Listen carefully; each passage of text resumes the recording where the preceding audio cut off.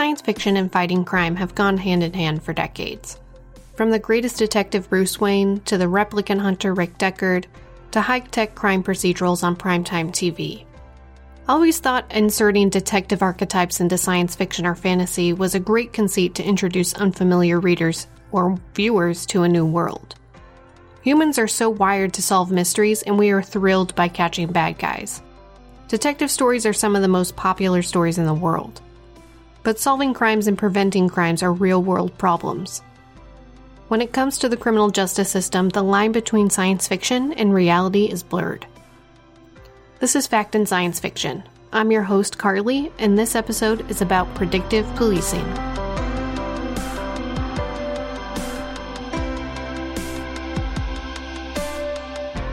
One of my favorite sci-fi crime procedurals is the show Person of Interest, which takes place in the present day but has a sci-fi twist.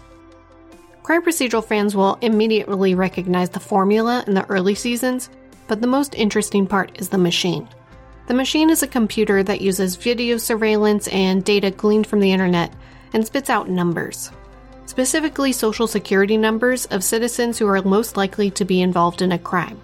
However, the machine can't tell the difference if the number will be the victim or the perpetrator. The main purpose of the machine was to predict terrorists. The machine would send the identity or the number to the Department of Homeland Security, but for local crimes in New York City, the main characters would get that number. The drama, at least in the first few seasons, was that the main characters didn't know if they needed to save this person or stop them from committing a crime. Person of Interest dealt with so many huge themes like sentient artificial intelligence of personhood, but for this episode I want to talk about predicting crime. It turns out the machine is more reality than fiction.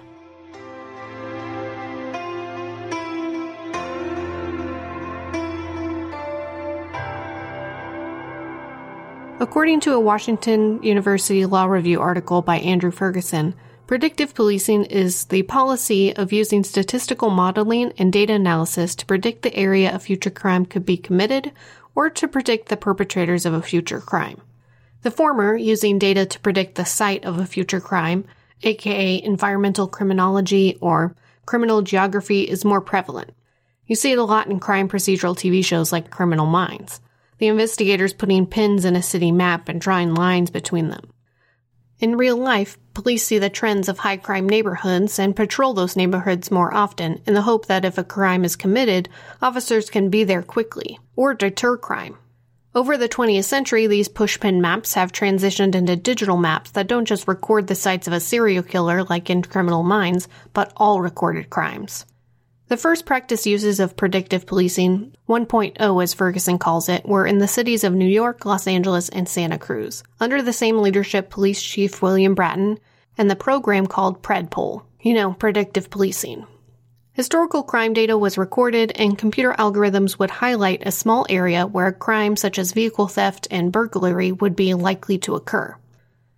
Police officers were given these maps and instructed to visit those areas as often as they could on their patrols, with the idea that their presence would deter the crime. In some jurisdictions, patrol car computers would display these maps. Predictive policing departments focused on nonviolent property crimes such as burglary and auto theft because some research suggests that these kinds of crimes had ripple effects in neighborhoods. When an area becomes like a hot spot for theft, it tends to spread like a virus. And after the first year of putting this technology in practice, those police departments reported reduction in vehicle theft and other property crimes. In some jurisdictions, it just went down about 4%, but in other jurisdictions, it went down almost 21%. However, Ferguson wrote that crime overall reduced across the country in that year, and follow-up studies have been inconclusive, with property crimes increasing in some years and reducing in others. But let's back up a few decades. According to Ferguson, the practice of using data and statistics in the criminal justice system has been common for over 100 years. In the criminal justice field, it's called actuarial prediction, and at first it was used in predicting recidivism among parolees.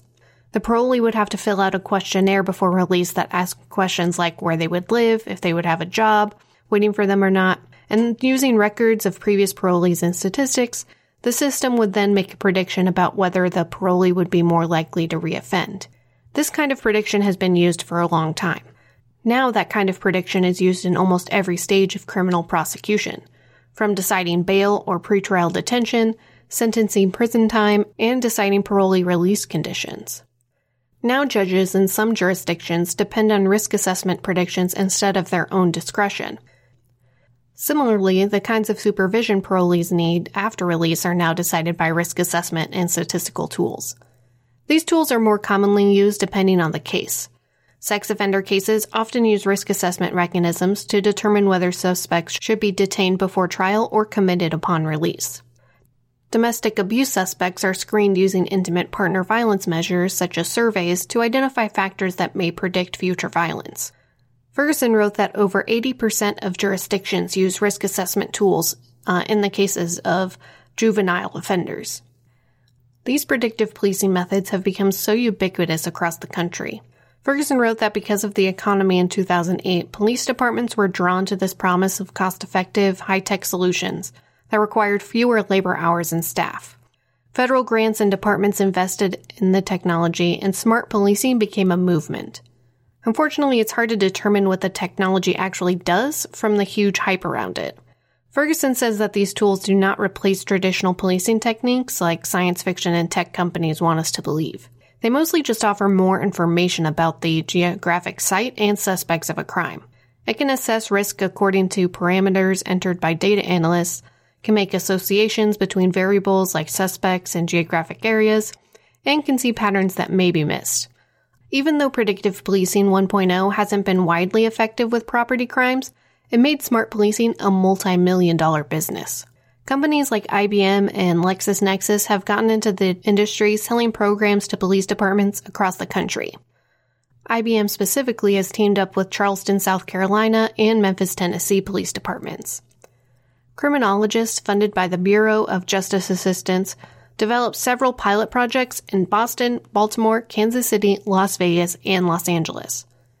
Statistical tools and algorithms are a key policing strategy, despite concerns from academics and community members, and I'll go more into that in a few minutes. The smart policing movement has only ramped up as technology has evolved.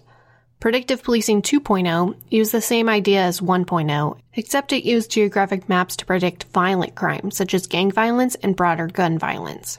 Cities used risk assessment technology to give certain areas a risk score, with a higher score indicating the higher likelihood of a violent crime being committed. The hype around it has only increased because of the promise of eventually preventing violent crime. Property crimes were the initial focus of studying the effectiveness of smart policing, but law enforcement has always wanted to transition to predicting violent crime and predicting the criminals, not just the location of crimes. Predictive Policing 3.0 focuses on targeting people involved in criminal activity, under the assumption that data can indicate social network hotspots. Ferguson wrote that 3.0 involves utilizing big data capabilities to develop predictive profiles of individuals based on past criminal activity, current associations, and other factors that correlate with criminal propensity. Ferguson is quick to point out that arrests based purely on pre-crime predictions have not happened yet.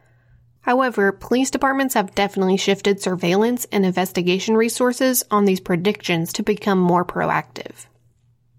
Ferguson described predictive police programs in several cities, and they all worked in a similar way.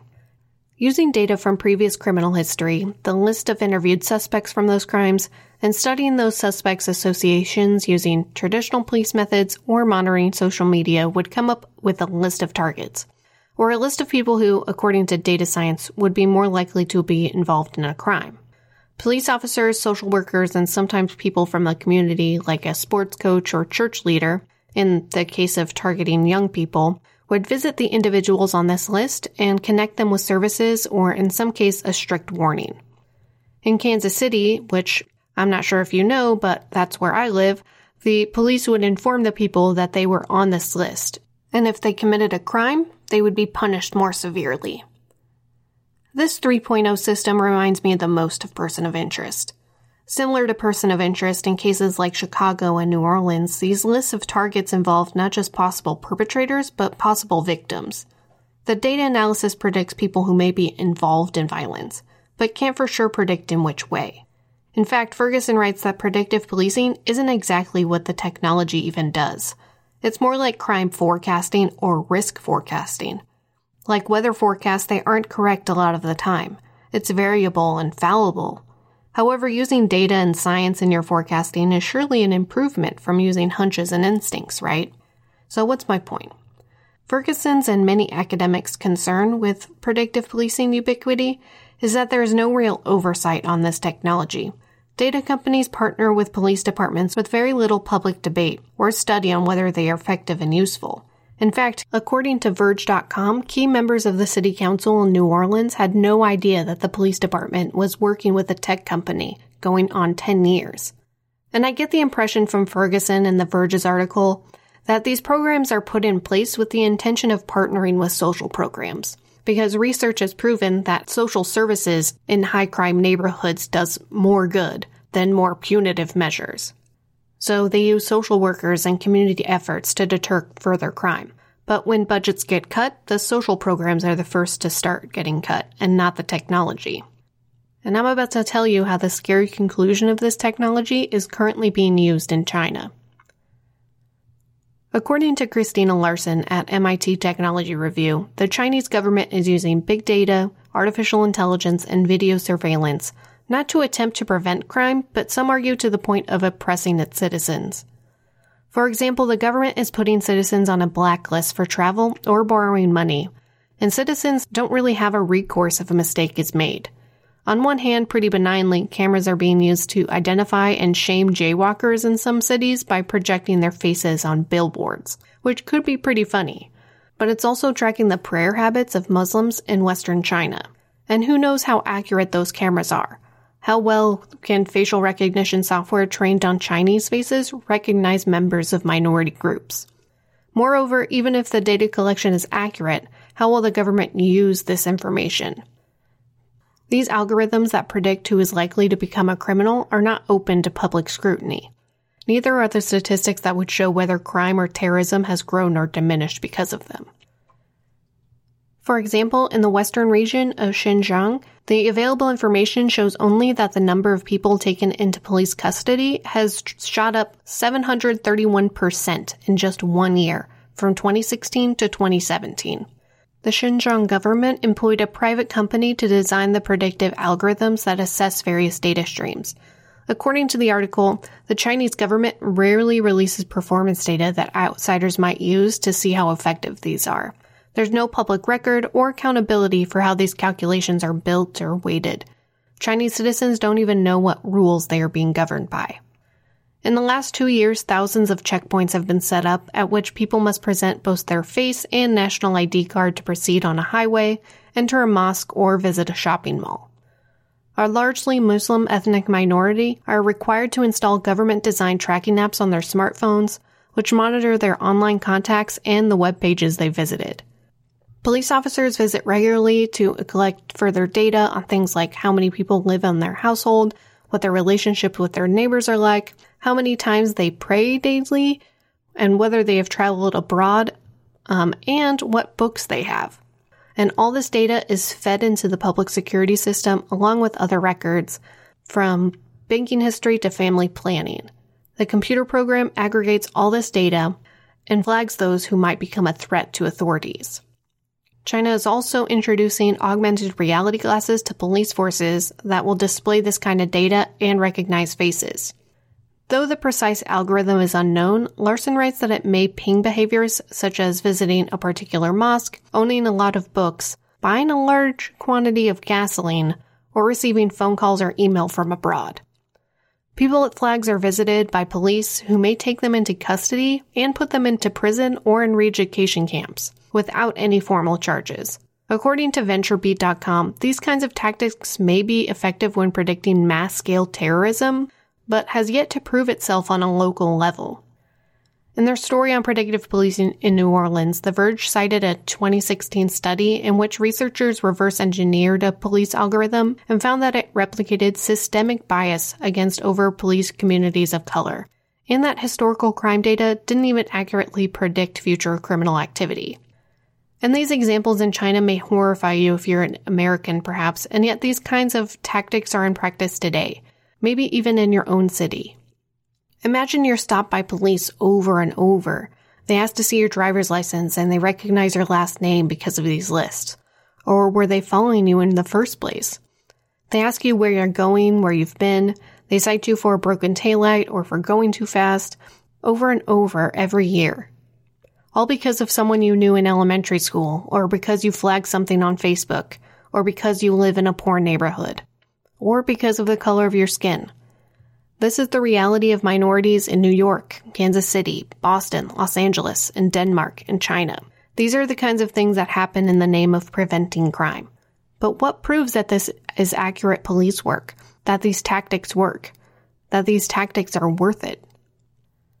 Now that I've properly scared you, let's look at this issue from another angle. Not from the point of police officers or citizens living in high-crime neighborhoods, but from simply the internet.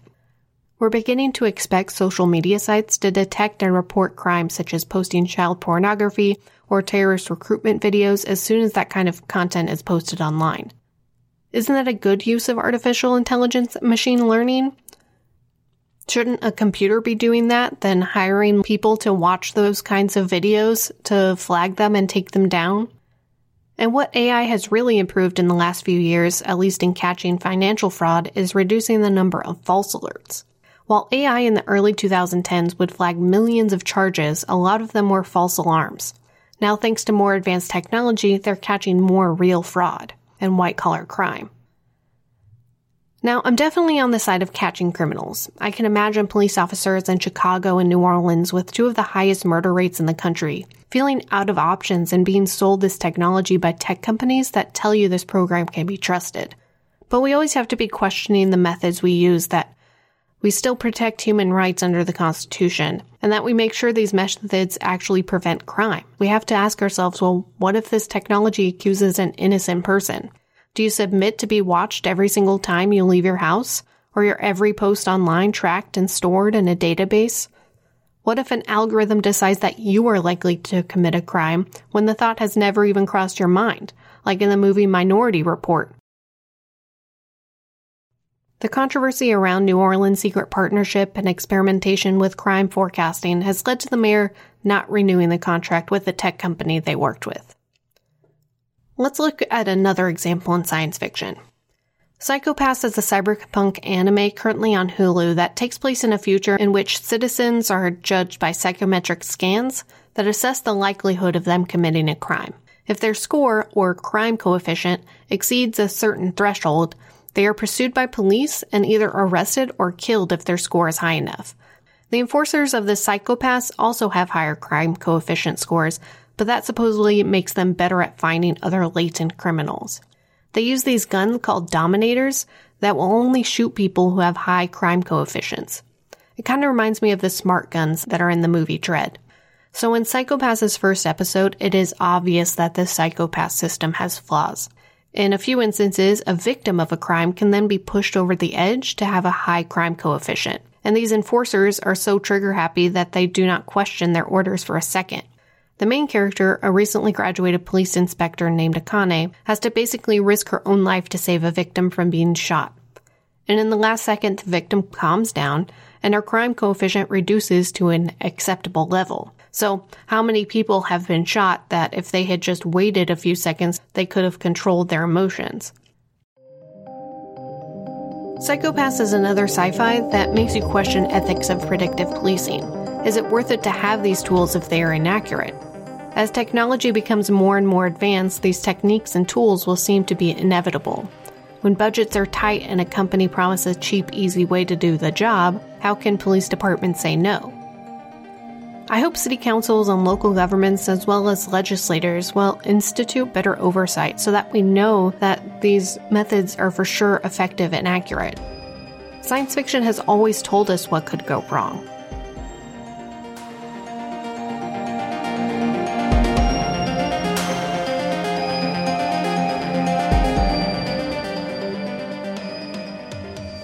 If you like this episode, share a link on Twitter or Facebook and give me a rating on your favorite podcast app. I want to thank Moxie at From Your Brains on Facts podcast for tweeting at me about the last episode. Send me some feedback and I'll give you a shout out on the show. Read the script for this episode and links for the research on factandsciencefiction.com. and check out show merch on TeePublic. Swipe over to the show notes and get the link. And lastly, thanks for listening.